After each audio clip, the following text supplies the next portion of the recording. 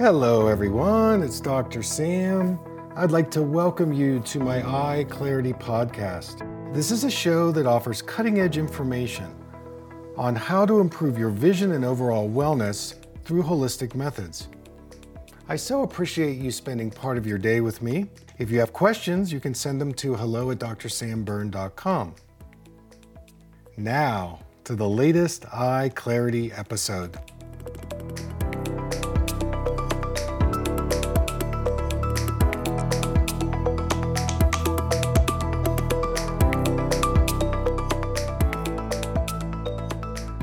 So another piece to neuroplasticity is the health of the nervous system. We're going to talk a lot about the nervous system today.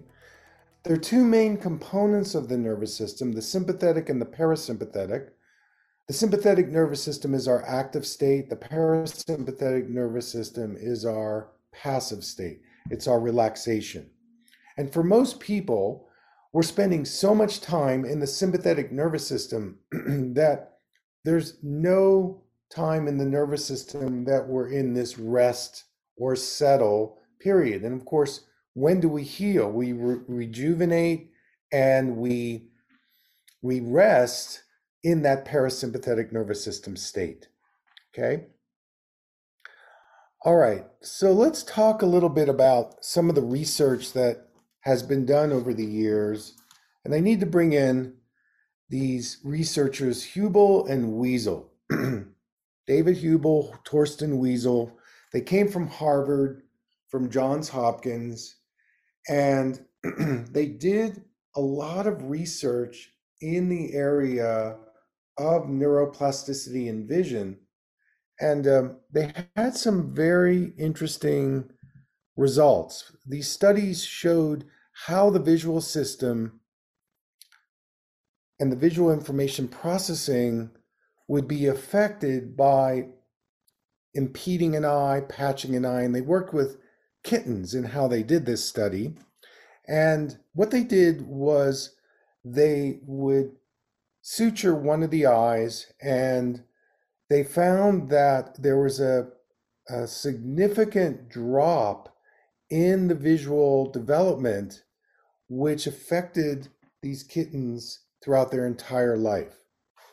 And they also said that as the cells are responsible for processing visual information, they were redistributed to favor the eye that was unimpaired.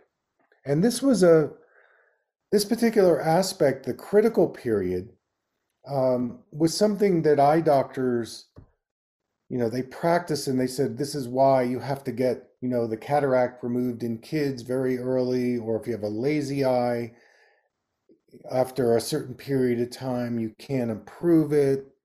And there was a lot of debate in that particular area.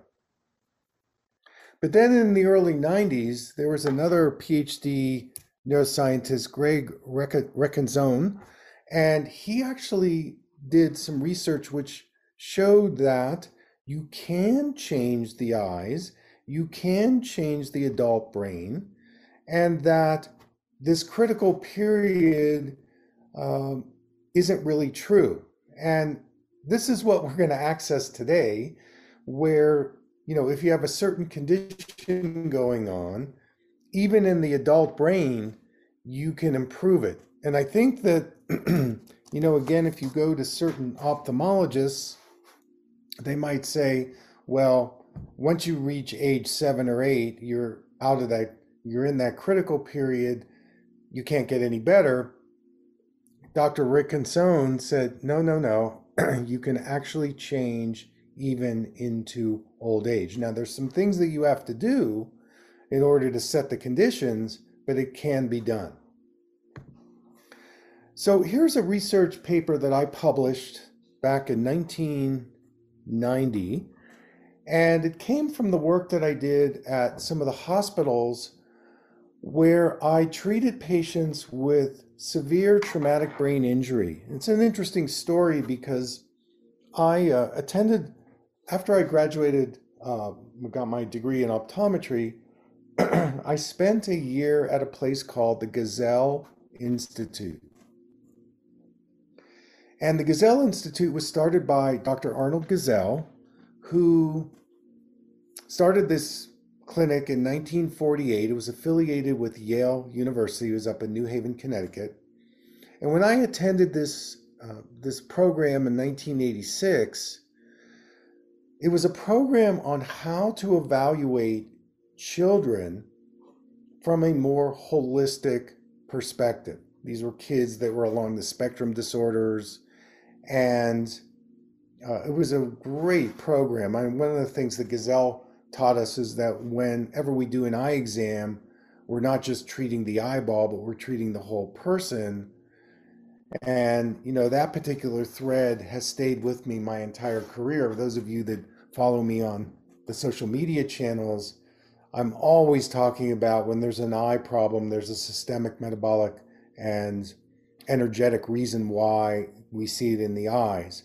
And since the eyes and the brain are so married together, a lot of times we see things in the brain that, again, have some systemic or metabolic relationship.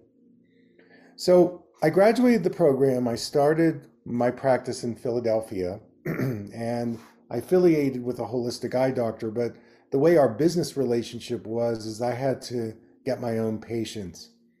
And I had a terrible time trying to do that because back then, and I would say even today in Philly, there were about 5 ophthalmology hospitals surrounding our office. And so there was a really strong conventional flavor to eye care. It was very difficult to get patients.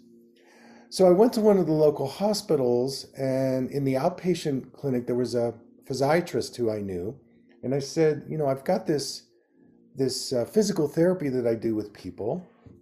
Could I come in and work with your severely traumatized patients, brain injury, stroke?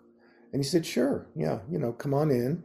And within 3 months, I had gotten such great results by applying these physical therapy techniques. It was my entry into neuroplasticity training that I got a contract at that hospital, 3 other hospitals, got a staff, and so I started to do research. And this particular paper lays out the research that I did over a few years, where I would do a lot of physical therapy stimulation that included the eye, brain, body. We worked with the vestibular system, we worked with color therapy, we did craniosacral. And as people developed a better focusing mechanism in the brain, what we found was they actually were able to regain not only their vision, their brain, their movement. It changed their posture, it changed their cognitive skills, and it was a landmark study that I published in one of the conservative journals, and it really raised the eyebrows of a lot of more conservative practitioners who said, wow, we'd never heard of this before. And it kind of launched me into kind of the bigger circle of talking about neuroplasticity. Now, in terms of neuromodulation, which I want to talk about, what hormones, what modulators in the brain can you access to improve neuroplasticity? I'm going to save that for class number 2, November 13th. But one of the things I can say about another aspect of increasing neuroplasticity is your sleep and taking the naps every day. And there's a lot of research out there showing that if you sleep better, you get to access better plasticity. Now, sleep is a huge topic. And I'm gonna put this out there right now. I've decided to organize my second annual health summit, online health summit. Some of you on this call were in that summit. That was this past January. And I'm going to do it again, January 14th to 16th, 2022. And I'm going to invite a sleep coach specialist to come on and talk to us about what are ways that you can improve your sleep. because sleep is part of that parasympathetic nervous system access where we learn to rest, where we learn to relax. Even taking the nap every day for 10 to 15 minutes has been shown to help our plasticity potential.